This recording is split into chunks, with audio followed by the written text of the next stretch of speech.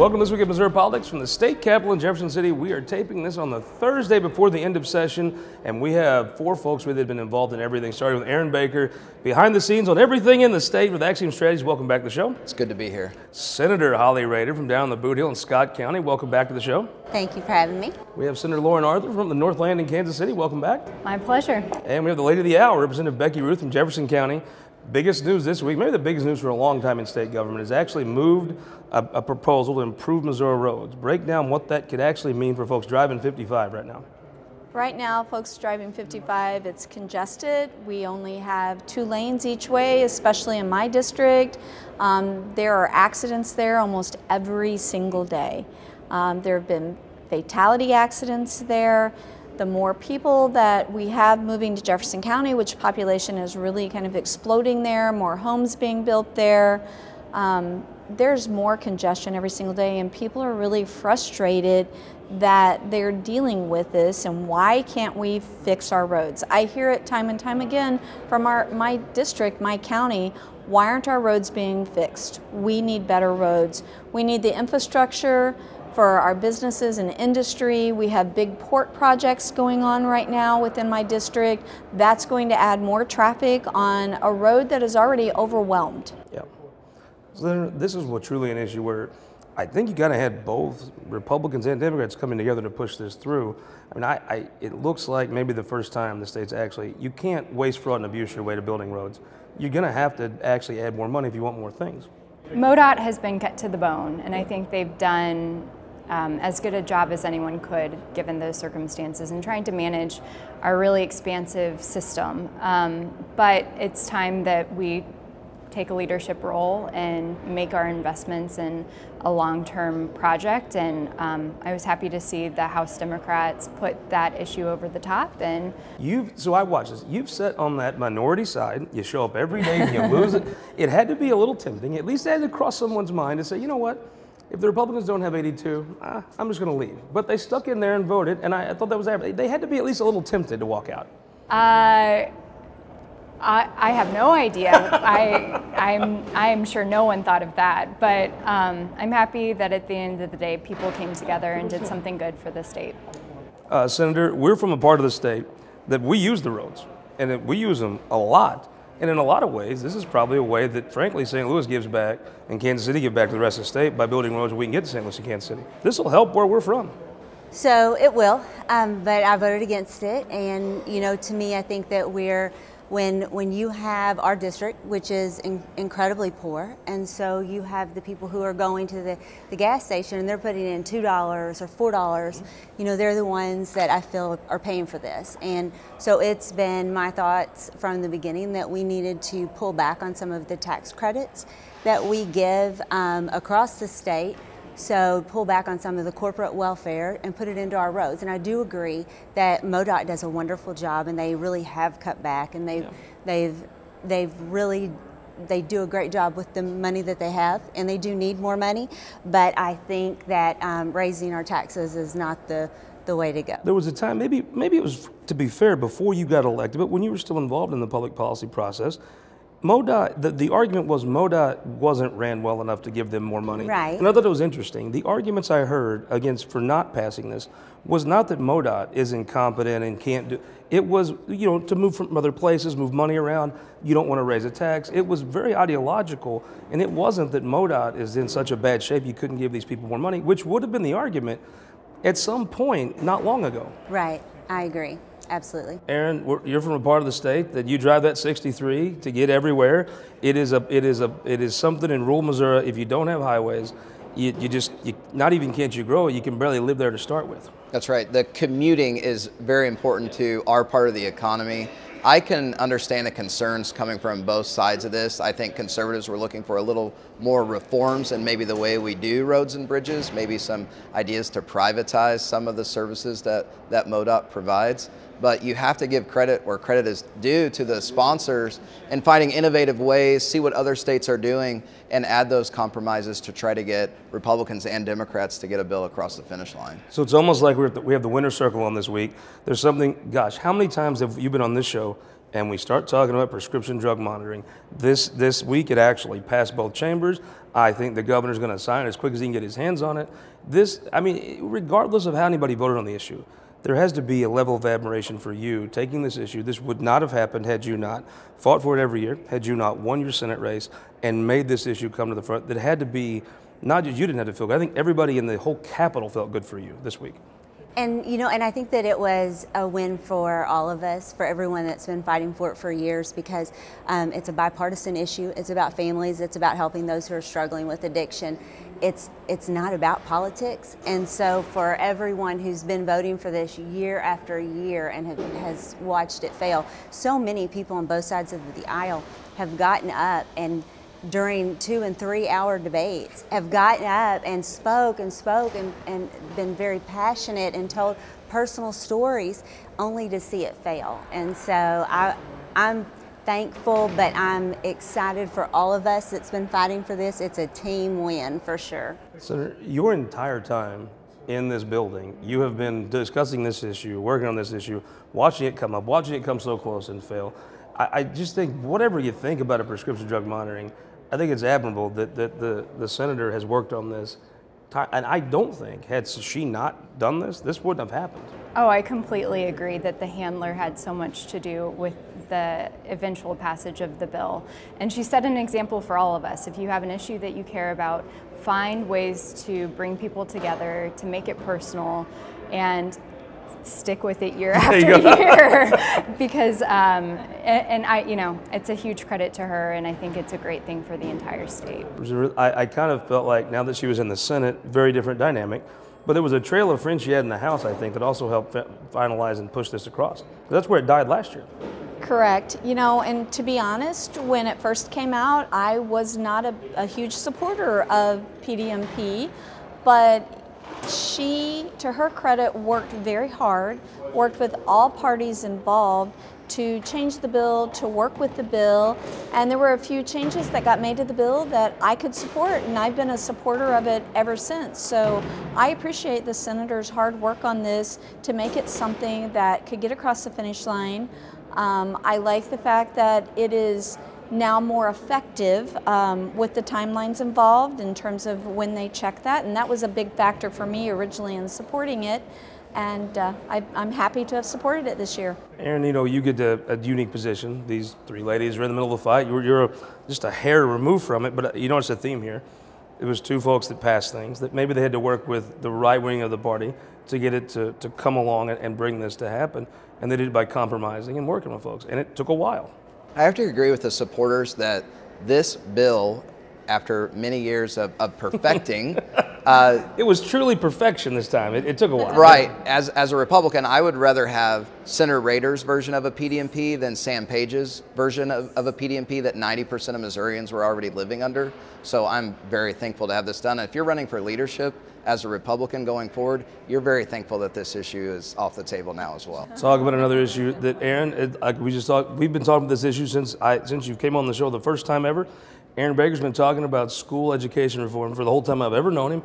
So there's a bill that's heading to the governor's desk. What does it actually do? So ESA program is the scholarship for kids that live in municipalities of 30,000 or more.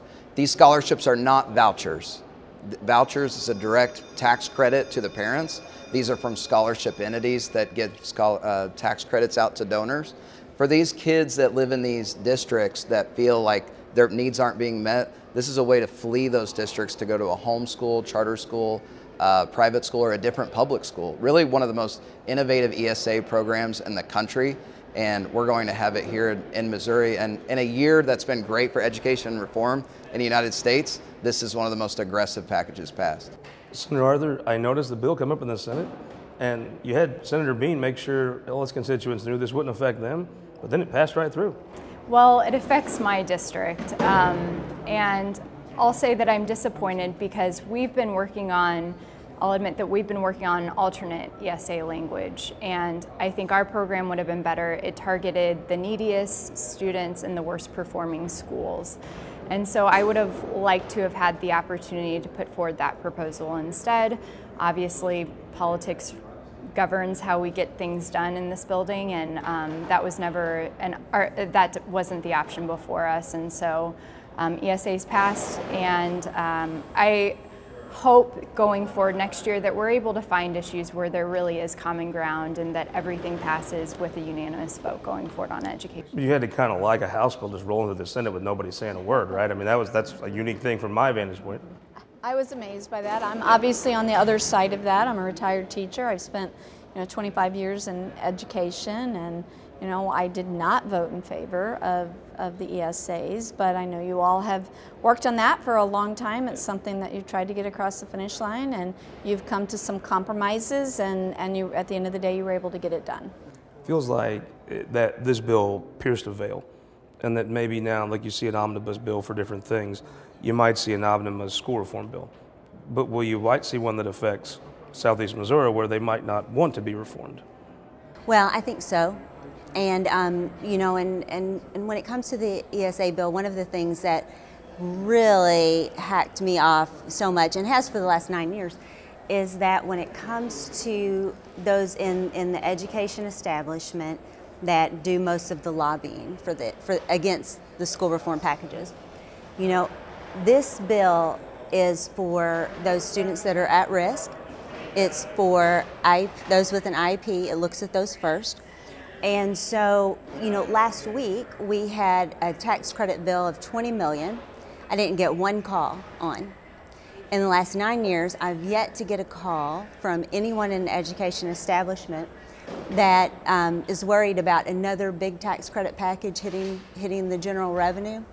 But that's the argument with ESAs, is that from some in my district, from the Boot Hill, saying that, hey, this is going to affect the bottom line of general revenue, and so we can't have it. And I'm like, look, if you've not been complaining about all the other tax credits that have been hitting our bottom line, don't call about this one, because it is for helping those at-risk kids or those with IEPs that are in needing to get an education somewhere else.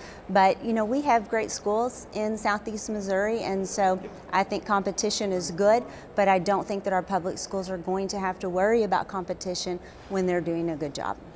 Prediction time. We'll be sitting here a year from now talking about another education reform, and will it start to affect rural folks? I think it will. I think we will. I don't see education reform going away anytime soon. I think we've seen this for quite a few years now, and I think possibly they'll look at trying to do even more with it. One of the things that I would personally like to see is talk to us, talk to the folks that have been in the classroom, that have been educators. There is some reform that needs to be done, but I'd like to see us actually all work together for some reform within our public schools to let teachers get back to teaching and not teaching to a test. You going to be filibustering something next year?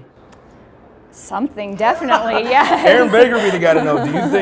Do you think this is a way to maybe try to convince some rural folks that they might not mind being reformed? I agree with Senator Arthur that in the future, I think that it's going to be more of a scalpel approach, and folks are going to focus on schools that are underperforming regardless of where they are. We're going to be right back with these folks, and to catch them before they have to go back to legislating. But I want to take a second real quick. We lost Senator Dan Brown from Rolla, a legendary person in the state of Missouri. His son serves in the Missouri Senate right now. His funeral service is going to be tonight and tomorrow down in Rolla. He'll be someone that will be missed by everyone, and our thoughts are with his family. We'll be right back after this.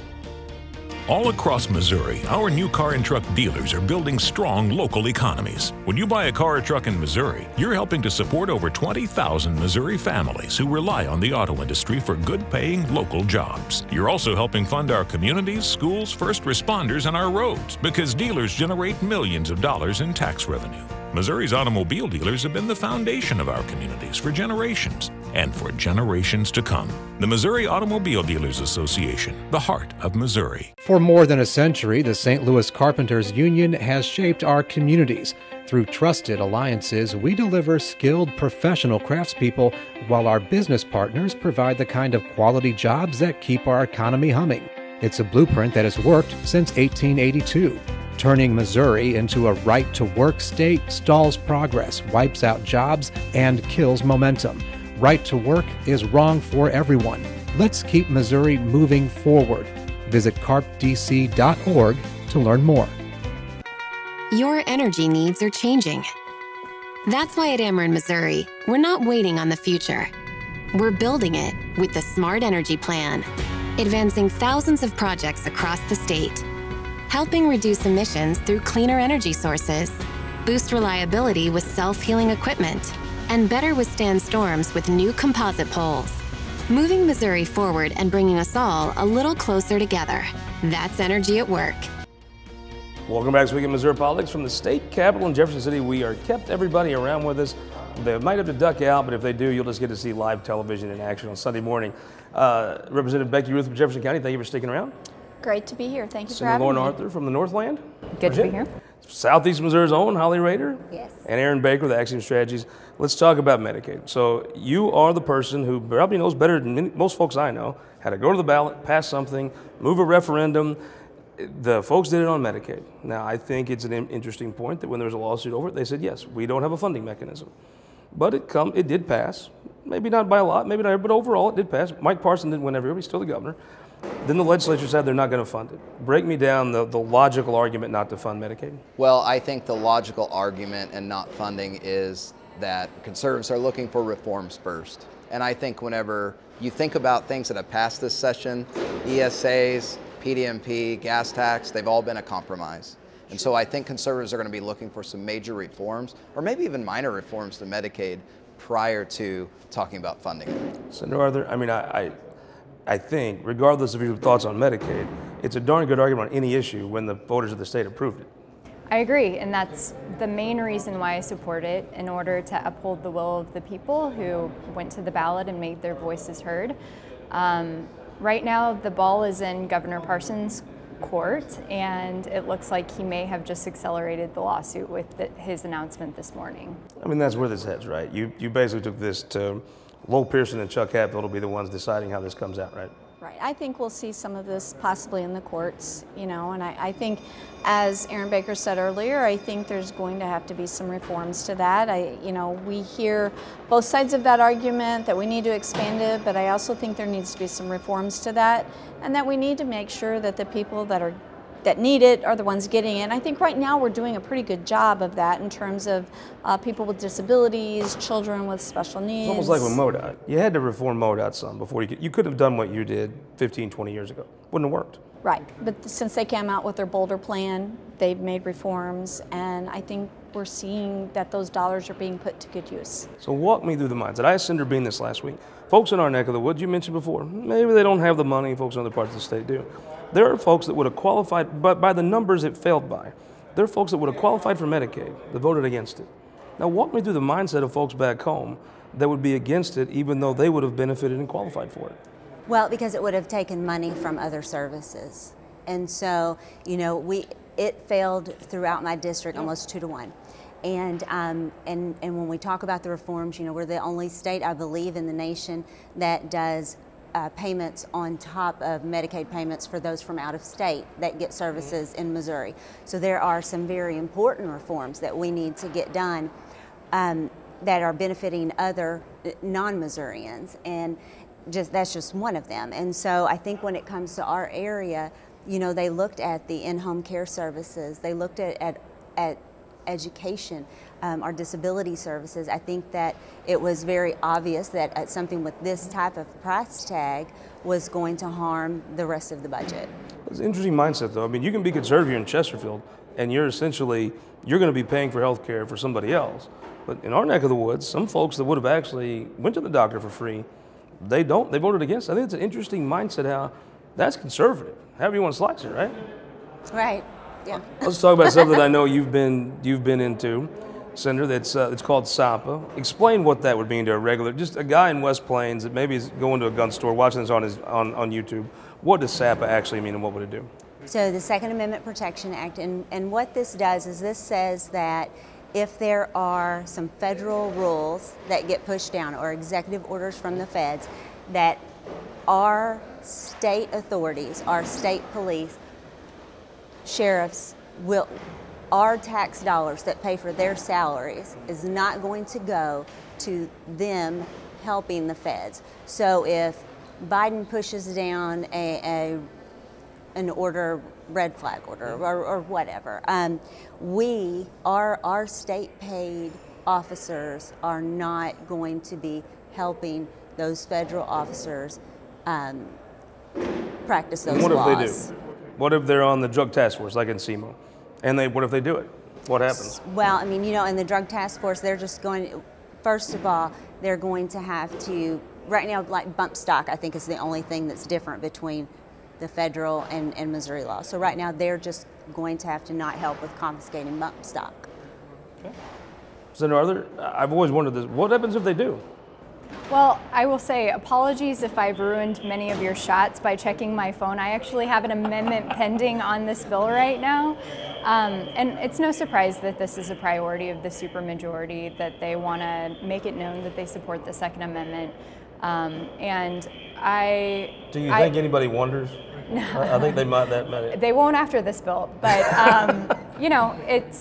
I think it's unconstitutional.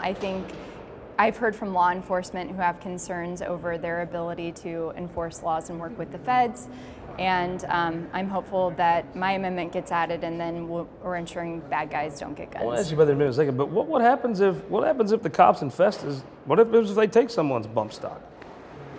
Do they get sued?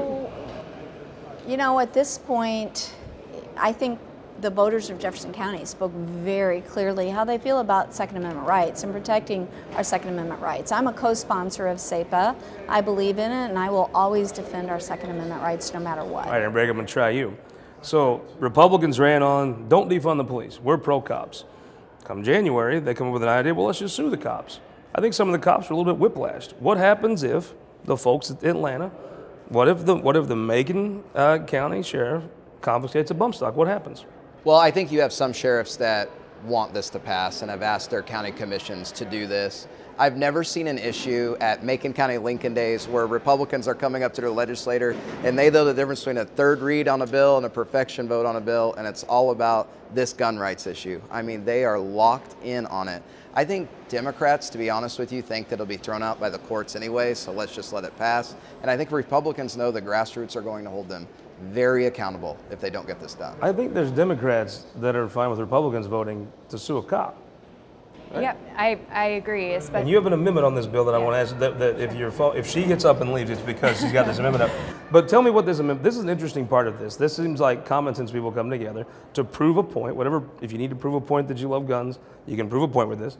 But also with this, you've got a way to maybe fix something that was unintended from a past session. Yeah, based on some legislation we passed a few years ago, it's difficult to ensure that people who are convicted of domestic violence, it's difficult to make sure that they don't have access to firearms.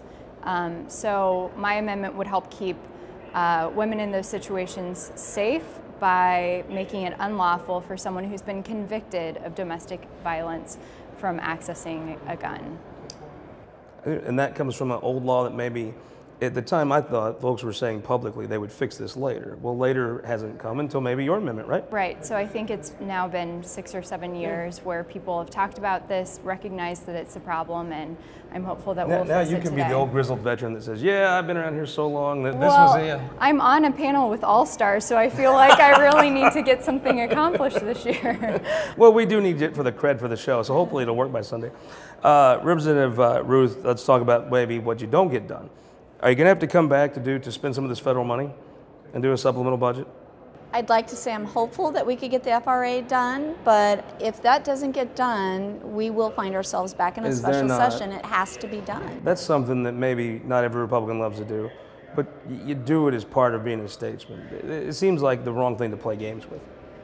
Right, we need to get the FRA done. We're obligated to get that done. That's too important. So whether it's now, which day and a half left in session, or coming back into a special session, I think it's something that we've got to work on and finish. Senator Rehder, are you going to do this in the next day and a half, or are you going to vacation in tropical Jefferson City this summer? Well, I think that there's a very high chance that we do have a special, because there is a really, I mean, when it comes to the pro-life language that is needed to be added, and those for and those against, very heated on both sides, and so I'm not so sure we get that done in the next day and a half. No, redistricting, that's going to have to be a special session. There's no way around it, right? What's the process there, Aaron? You know, I think the redistricting is, maybe I think it's more simple than it is. We're not losing a congressional district in Missouri. Hopefully we can do some of these special session items concurrently because I think that there's not going to be major changes, in my opinion, need to be made to these congressional districts. Interesting. All right, with a minute left, who won the week? Missourians won the week. We got the gas tax done. They're going to have safer roads. They have the option, if they want to invest in the roads and bridges with Senate Bill 262, they can leave their money there. If not, it's a simple refund, straight money back to them if they want their money back. She should have said herself, right? I mean, Senator Arthur, who won the week? Senate Minority Leader J.J. Rizzo. He has managed to keep our caucus together. We've been reliable, we've worked collaboratively, and I think a lot of that is thanks to his leadership. Well, at times people obviously criticize the majority when they break the Senate with these PQs, but that's also on the minority. That takes statesmanship on his part as well. That's right. Who won the week? I think bipartisanship has won the week. We've gotten multiple things done this week that has been from both caucuses. You know, HIV modernization is headed to the governor's desk. Police reforms, you know, I mean, we've gotten a lot, PDMP, the gas tax, even though I voted you need a bigger office for all the shadow boxes from these bills you're piling up. We've gotten a lot done with bipartisanship. Who won the week? So I'm going to say Governor Parson. He's got the most robust education reform bill to pass and to sign in the country. He's got PDMP to sign. He has his gas tax to pass. He hasn't meddled a lot in the legislative process, but he's got a lot of wins stacked up. Might be the trick of it is he's going to have a lot of things that he can go back to people and say got done this year. And while he was involved, it was not publicly, it wasn't heavy-handed, and it's kind of worked itself. There was a time when folks were thinking, well, nothing's going to pass a session, and now there's going to be a laundry list of bill review for that staff to do starting, I guess, Friday night. That's right, and after COVID, an election or re-election, however you want to see it, I mean, it was a nice time for him to have a win. Big list of stuff. I'm going to say Representative Ruth and Dean Blocker. You get to see certain times when a politician or a leader steps up and kind of comes into their own. I think maybe this week was a night for Dean Blocker, a name I think you're going to see on this show and all over the state of Missouri going forward. Hope you'll join us next week with a guy that I think may have won session overall. Senator Brian Williams will be on talking about his police reforms back in our St. Louis studios on This Week in Missouri Politics.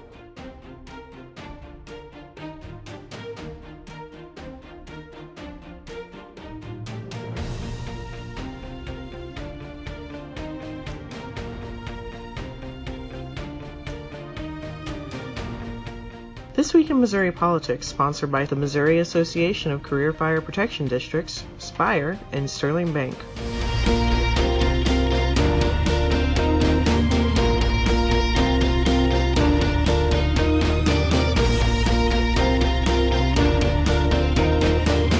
Guys, thank you so much for watching the show. I want to tell you about a new thing we're offering. It's the Missouri Times Podcast Network. You'll get this show every week. If you want to listen to it in your car, you don't have time to watch it. You'll get our Show in Missouri podcast, History of Missouri, one county at a time. You'll also get our midweek update. Once a week, I throw up the Facebook Live. We talk politics, usually eat a little lunch and discuss politics. You'll get to hear all those things come right to your phone. Subscribe to us on iTunes or Android. Missouri Times Podcast Network. Please join us and subscribe.